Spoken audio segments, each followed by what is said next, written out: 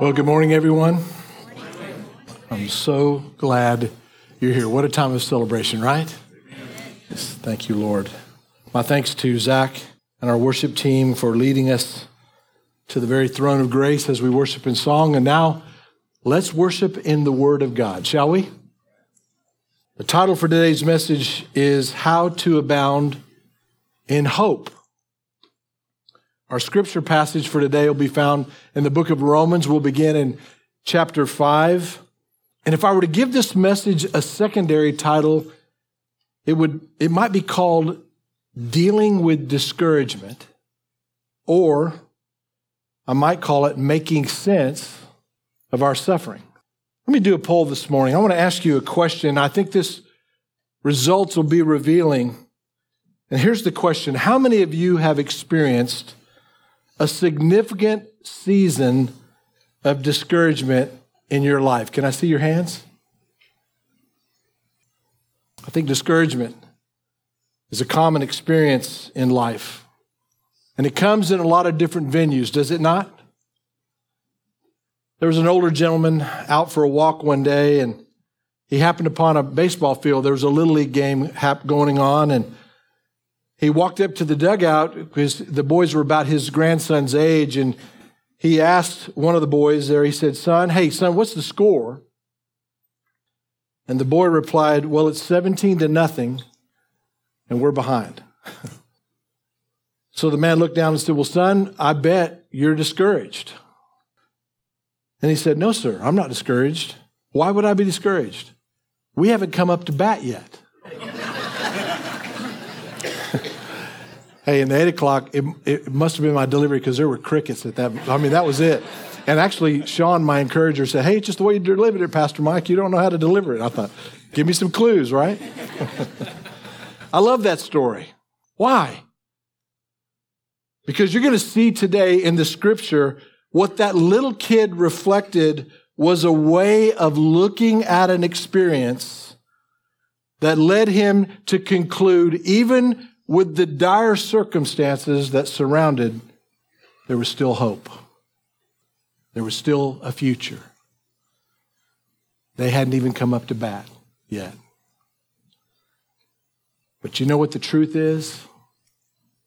The truth is we often experience discouragement at a deeper level than that. There's an apocryphal story I've heard. It's fictitious, but it's revealing. It seems that our spiritual enemy, our adversary, Satan, was going to put up all of his tools for sale. And so the story goes. And on the date of the sale, all the tools were placed out for public inspection. Each was marked with a label and an asking price. It was a treacherous lot of tools. There was hatred, envy, jealousy, gossip, lying, pride, and on and on and on. But laid apart from all the rest of the tools was this harmless looking tool. It was well worn, but its price was exorbitant. It was really high. And so one of the purchasers, and it wasn't labeled, so one of the purchasers asked the adversary, what's the name of that tool? And Satan said, well, that's discouragement. And the purchaser asked, why have you priced discouragement so high? And I don't want you to miss what the enemy said. He said, because it's more useful to me than the others. I can pry open and get inside a person's heart with this tool. And when I can't get near him with any of the other tools, I can get in with discouragement. And once I get inside, I can get him to do what I choose. That's a badly worn tool, Satan said. because I use it on everyone. He said, since few people know that it belongs to me. Satan's price for discouragement was so high, the story says that he never sold it, and it's still his major tool, and he uses it on God's people. And maybe he's using it on you today in this room. You may have come to this room discouraged with great loss and suffering. And so how do you deal? How do we deal with discouragement? Especially the kind of deep discouragement that can debilitate us, that can cripple us in our daily walk. How do we deal with that? And oftentimes discouragement is related to suffering and pain and great loss. And so the question is this: is there a possibility of having genuine hope, and even to abound in hope? And beloved, I want to say to you this morning that the Scripture will answer, and the gospel will answer, and the answer will be a resounding yes. There is a pathway to hope. So the place I want us to start in Scripture is found in Romans chapter 5. If you turn your Bibles there with me, we'll begin in verses 1. If you're able, I would like to invite you to stand in honor of reading God's Word. We'll begin with verse 1. Paul says, therefore, and I'll circle back to that, the meaning of that, why he started this chapter with that word in a moment. Therefore, since we have been justified by faith, we have peace with God through our Lord Jesus Christ. Through him, we have also obtained access by faith into this grace in which we stand. We rejoice in the hope of the glory of God. Not only that, but we rejoice in our sufferings, knowing that suffering produces endurance, and endurance produces character, and character produces hope. And hope does not put us to shame, because God's love has been poured into our hearts through the Holy Spirit who has been given to us. This is the word of the Lord. Father, thank you for the reading, the hearing, the teaching, the heralding, the understanding, the application of your God-breathed, timeless word. We ask you today to bless that word of God. In Jesus' name we pray. Amen. So before Paul gets into this message of hope that we find here in this 5th chapter, when he says, therefore, what he's saying is, I want to conclude the first 4 chapters, and it's in your notes. If you're a note taker, it's in the first 3 notes. There's 3 summary truths that Paul is saying that I want to give to you. And these summary truths are foundational in their nature, and they actually lead to a basis of why we can even say we can abound in hope. And here they are. Here's the first one. It's in your notes. Paul says, and he argues that we are declared right with God.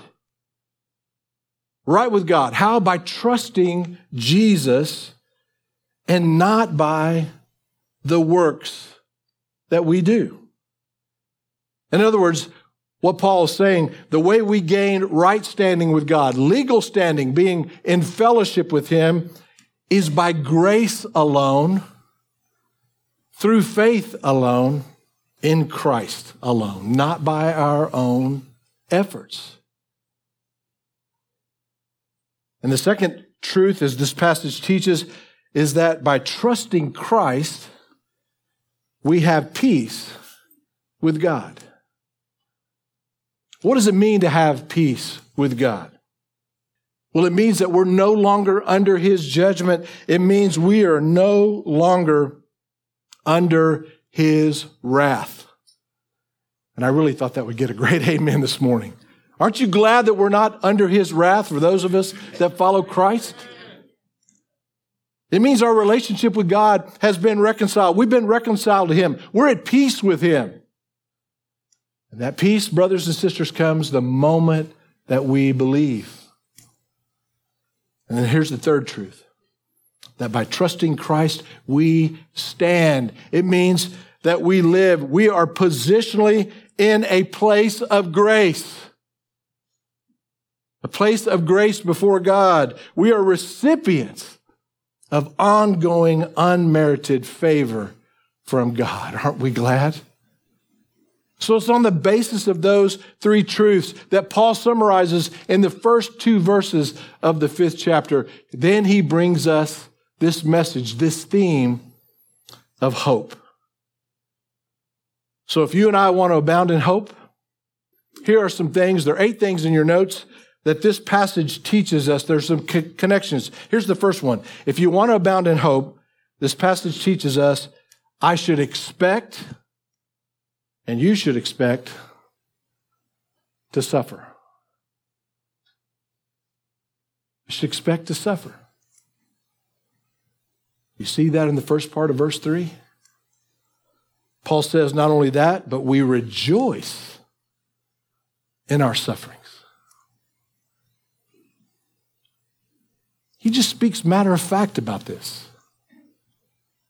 He says we're all going to suffer in this life. A better translation of suffering would be the word tribulation. And actually it has this idea of being under great pressure. What was happening contemporaneously was when they would squeeze the olive to get the first press of olive oil, it would put the olives under great pressure. That's what he's talking about here. That we're all going to have that kind of pressure, that we're being squeezed. And then he says we're to rejoice when that happens. Rejoice means to have a big party. Why is that important? If you and I approach life, the Christian life, thinking that it's all going to be smooth, there won't be great loss, there won't be trials that we can't overcome, there will be no losses. Guess what? When those things come, when that pressure comes, when the trial that seems insurmountable, when the loss that you can't even express, if you think that's what your life will be, you'll be disappointed. You'll be discouraged. I love what the great Welsh preacher Martin Lloyd-Jones says. It's on your screen. He said, there's no grosser or greater misrepresentation of the Christian message than that which depicts it as offering a life of ease with no battle and struggle at all. Sooner or later, every believer discovers that the Christian life is a battleground. It's not a playground. So we need to back up and say, God has revealed in His Word that we live in a fallen, broken world. This is not the world He created. It's not the world that's yet to come. In this world, there's going to be suffering. There's going to be great pressure, and we're going to have to just be part of that and have to endure it. And then whenever suffering comes, whenever tribulation, whenever pressure comes my way, it doesn't knock me off my feet. It doesn't surprise me. I just say, this is what I expect. And I'm on a journey to learn how to rejoice in that suffering and abound in hope. Here's the second thing if you want to abound in hope. Not only should I expect to suffer, but I should allow my suffering to teach me to endure. To teach me to endure. The second part of verse 3, Paul says, knowing that our suffering has purpose, and one of its purposes is to produce in us endurance. Steadfastness is the idea. Perseverance. So in other words, our suffering is intended to produce in us that good quality called grit. Are you all familiar with that word, grit? Well, what is it? It's the characteristic That's substantive and strong. It doesn't crumble. It doesn't wilt under pressure. It's not weak when the tough times come. Gritty people persevere. Gritty people endure. I believe Paul is saying to us today, he's saying, don't have an inflated sense of your own uniqueness. Don't have an unwarranted sense of entitlement. Don't be overly emotional. Don't be easily offended, unable to deal with opposition, criticism, or correction. I don't want you to crumble, Paul's saying, when difficulty comes. I want you to have grit. Instead, expect to suffer. And when you suffer, by God's grace, endure with the kind of grit that's good for you and for the glory of God. And here's number 3. The Apostle Paul teaches us in this passage that if we want to abound in hope, that as we persevere, we allow God to do some things in us. And here they are. I allow God to purify me. That's one of the purposes of suffering, is to raise to the top the impurities in our life and to skim them off, to remove the things in us that displease God. I allow Him to mature me. There's some growing towards maturity that can only happen through suffering, through pressure. And so God uses suffering to purify me, to mature me, and then also to deepen me. He doesn't want you and I to be superficial, shallow people. Oh no, He wants us to be people who have depth and substance and faith and grit. And then finally, God uses our suffering to prove us, to prove the genuineness of our trust in Him. Well, you say, well, where do you see all that, Pastor? I don't see that. Well, it's in the word character.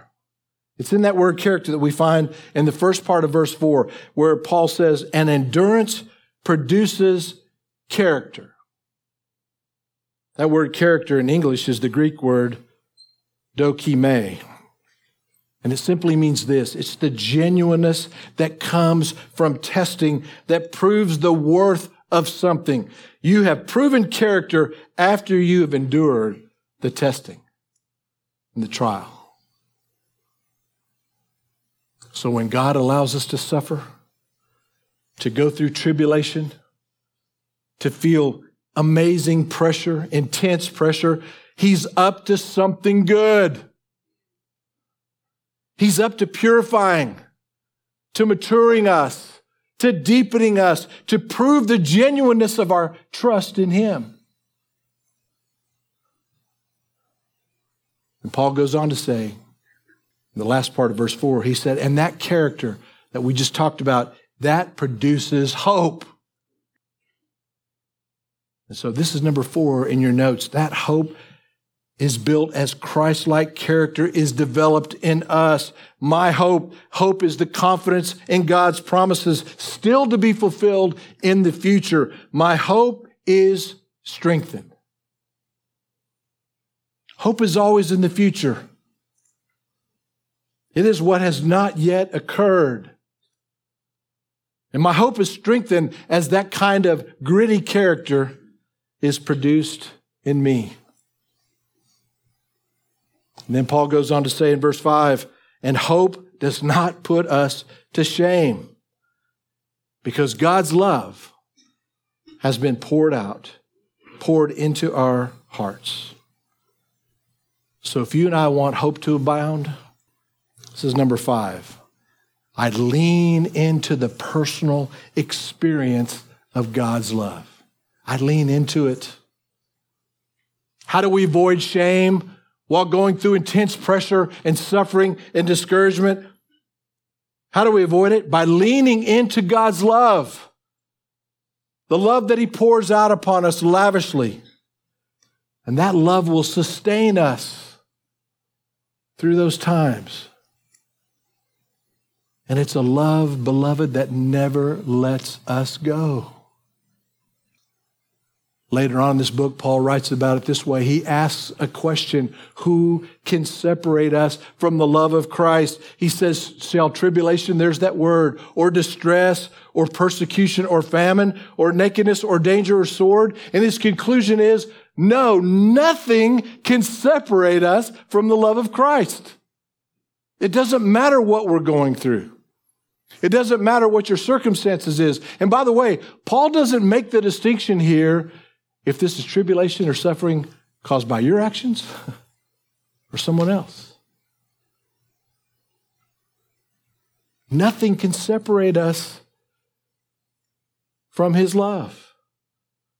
And then the last part of verse 5, he says, how does that love get lavished on us? It's through the Holy Spirit, which has been given to us. Do you remember Jesus' words when he told his disciples, it's good for you that I go away because I'm going to send the Holy Spirit to you. He is here and now. You're baptized once into him, but you're filled many times. And so because God's boundless love has been poured out upon us, look at verse 6, we yield to the control, we yield to the control and filling of the Holy Spirit. You see, it's the promised Holy Spirit's power that will sustain us, that will see us through. It's not our willpower. Our willpower, no matter how strong it may be, will only go so far. And then you'll crater.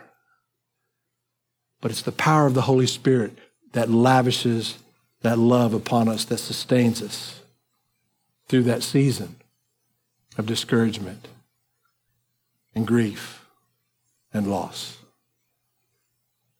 So Paul introduces this theme of hope in these first verses of chapter 5, but then let's run on to near the end of the book of chapter 15. This is where he wraps a bow around it. He draws a conclusion. Look at it with me. It's chapter 15, verse 4. Paul says, for whatever was written in former days was written for our instruction, that through endurance and through the encouragement of the scriptures, we might have hope. So now watch this. Paul is getting to the how. He's getting to the how. How do you plug into God's hope? If you happen to have a paper copy of the scriptures today, or one that glows, and you're able to underline something and circle something, do this. Circle the word instruction that we find there in verse 4. And endurance and encouragement. Circle those three words, please. And where does the instruction and the endurance and the encouragement come from? It comes from the scriptures. And so if you want to abound in hope, here it is, number 7 in your notes. Immerse yourself in the scripture. Scripture is unlike any other work of literature that you'll ever read. It's literally God-breathed. It cuts between our soul and our spirit. It pours into us and brings about correction and hope and encouragement and instruction. Day after day, after day after day, immerse yourself in the scripture. And guess what will happen? You'll learn God's promises. You'll learn his truth. He will teach you how to live every day. He will tell you what to expect in your future. And that truth will begin to impact how you experience life right now. But it's not only the scriptures that give us hope. It's this number 8 in your notes. If you want to abound in hope, increase your investment in relationships with other Christ followers in the church. Look at verses 5 and 6. He says, may the God of endurance and encouragement grant you to live in such harmony with one another. He's talking to believers here.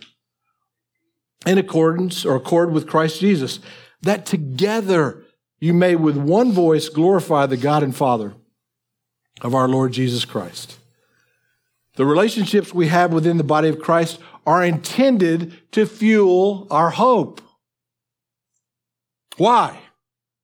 Because they're rooted in the truth. They're rooted in God's love.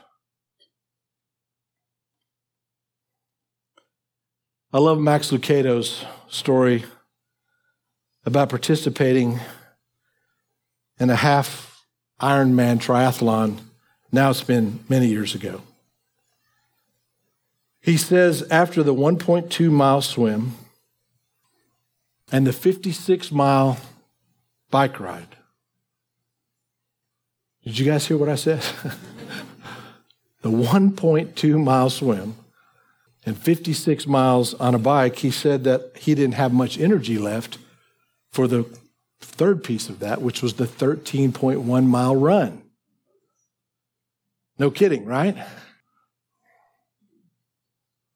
So as he began the run, he says he fell alongside another fellow that was jogging next to him, and he asked the guy how he was doing, and soon he regretted asking that question. The guy responded, "Doesn't this stink?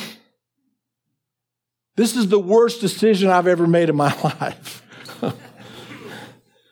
The guy had more complaints than a taxpayer at an IRS office. See, that didn't get a laugh at 8 o'clock at all. See, I think at 8 o'clock, what I need to do is put laugh now, like right here on the screen. I don't know. They're a little slow in the uptake. I don't know. Is this the ones that are being recorded? Probably isn't. I'm in trouble now. Max Lucado said, if I listened to this guy too long, I'd start agreeing with him. So he sped up and tried to run away from that dude. And as he sped up, he catches up with this 66-year-old grandmother. Now, let that sink in. He's behind the 66-year-old grandmother, right? He said her tone was just the opposite. He said, as I ran alongside her, she says, "You'll finish this. I know it's hot, but at least it's not raining. One step at a time. Don't forget to hydrate. Drink plenty of liquid. Hang in there. You can make it." Max Lucado said, I ran next to her until my heart was lifted, but my legs were aching. And I finally had to slow down. And as she ran on off, he said, "No problem." And I waved, and she ran on into the future. Now watch this. You get the picture here? Who you run with, listen, beloved, who you run with directly impacts your level of hope and encouragement. So here's my exhortation. Here's my encouragement to you, church, this morning. When you come here, look for others who will rejoice when you rejoice, and who will weep when you weep. Now's the season for us we're having an emphasis with small groups. Plug into a small group. Find that fellowship that fuels your hope. God intends for this church to be a place where hope is fueled by God's truth that brings encouragement to you and I. Are you that kind of person? Are you like that 66-year-old grandmother? If I were running with you, would my heart be lifted? I think we can summarize Paul's message, his theme, in these chapters this way: that what we believe about our future completely controls how we experience our present. You see, we are irreducibly hope-based creatures. And so when our hope is strong, it not only ensures our future, but it impacts how we live right now. Let's take our cue from a guy named Edward Mote, a carpenter, who in 1834 wrote these words, probably familiar to many of you. He said, "My hope is built on nothing less than Jesus' blood and righteousness. I dare not trust the sweetest frame, but wholly lean on Jesus' name. In Christ the solid rock I stand. All other ground is sinking sand. All other ground is sinking sand. Let us pray. Father, thank you that our hope is found in your Son. Hope that's not based on circumstances or outcomes or doctors' diagnosis. Any other factor, our financial condition, none of that. Our hope is built on nothing less than Jesus' blood and righteousness. Lord, may we place our trust and faith and hope in you and your Son, the solid rock. I'm going to ask you to keep your heads bowed right now, please. Every eye closed. Please don't look around, because I have a question for our family here together, our church family. And my question is this: what do you believe about your future? Are you in a season of great discouragement?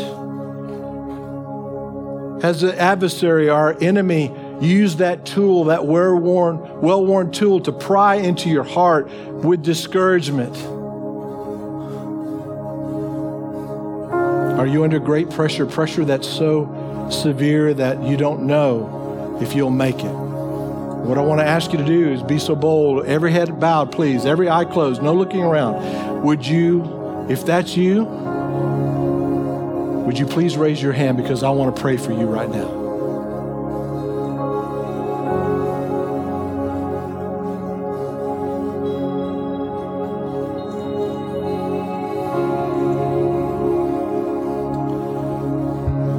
Father, I pray for every man and woman now at this place, that's where they are.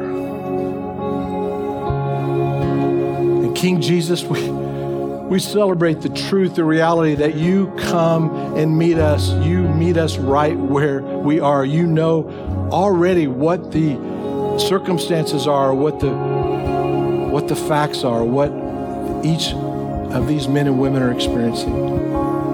Holy Spirit, we welcome you. We know you're here. We ask you to pour out the lavish love of Christ on each of these individuals. I pray that they would learn to lean into that lavish love that you've poured out, that they could abound in your hope. I pray for fellowship for them. But most of all, I ask, Lord, that you would remind them today in a visceral way the gift of your presence. Wrap them in your arms, please. Show them your love. You're the solid rock. In Jesus' name I pray. Amen. For over 1,000 years, the Lord's table was at the center of the worship experience of the church. And then through some unfortunate circumstances, it would no longer become the center. It was relegated to a secondary position, even a memorial. But I want to share with you, as you prepare today to come and take the Lord's table, I want to share this with you, that we've worshiped in song. It's been amazing. The Word of God is powerful. But when you come to this table, you are participating in the cup of blessing. You are participating in the body of Christ.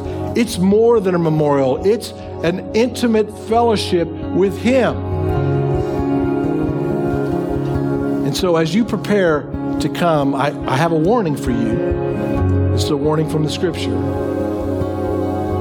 Paul says that we should discern the body of Christ. And I must confess to you that that's still a mystery to me. I'm a work in progress. What does that mean? It doesn't mean this. It doesn't mean that you're coming here that you're without sin, because if that were the case, none of us could take it. Amen? Right? None of us could take it. No, but to discern his body. Think about what it was like for the sinless Son of God, the one who was perfect in every way, the one who is even right now upholding the universe by the word of his power, the one who willingly set aside his life and died for you and I. Think about him as you come and take these elements. This centerpiece of our worship today, this encounter with the risen Lord. And then in a few moments, we'll take it together. You please come.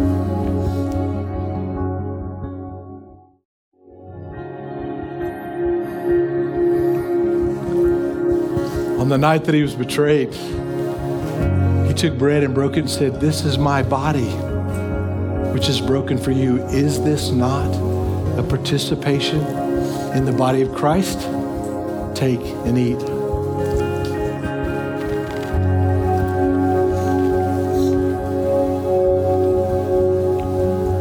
Then he took the cup, the new covenant, the blood that he willingly shed for the payment of all our sins. And he said, "Drink. Because of this, I paid for your sin." Is this not a participation in the blood of Christ? Take and drink. Let's worship together.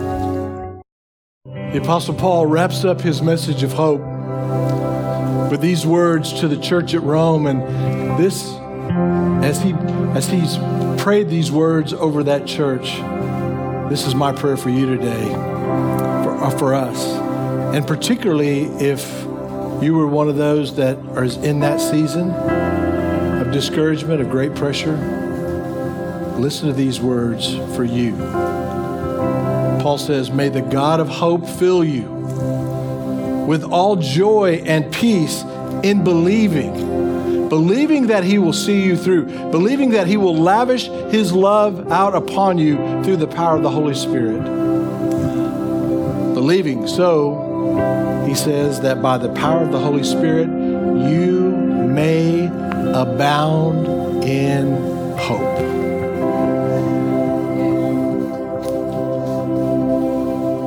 Our pastor will be here with his wife. I'll be here at the front. If we can pray for you in any way, serve you, we would love to.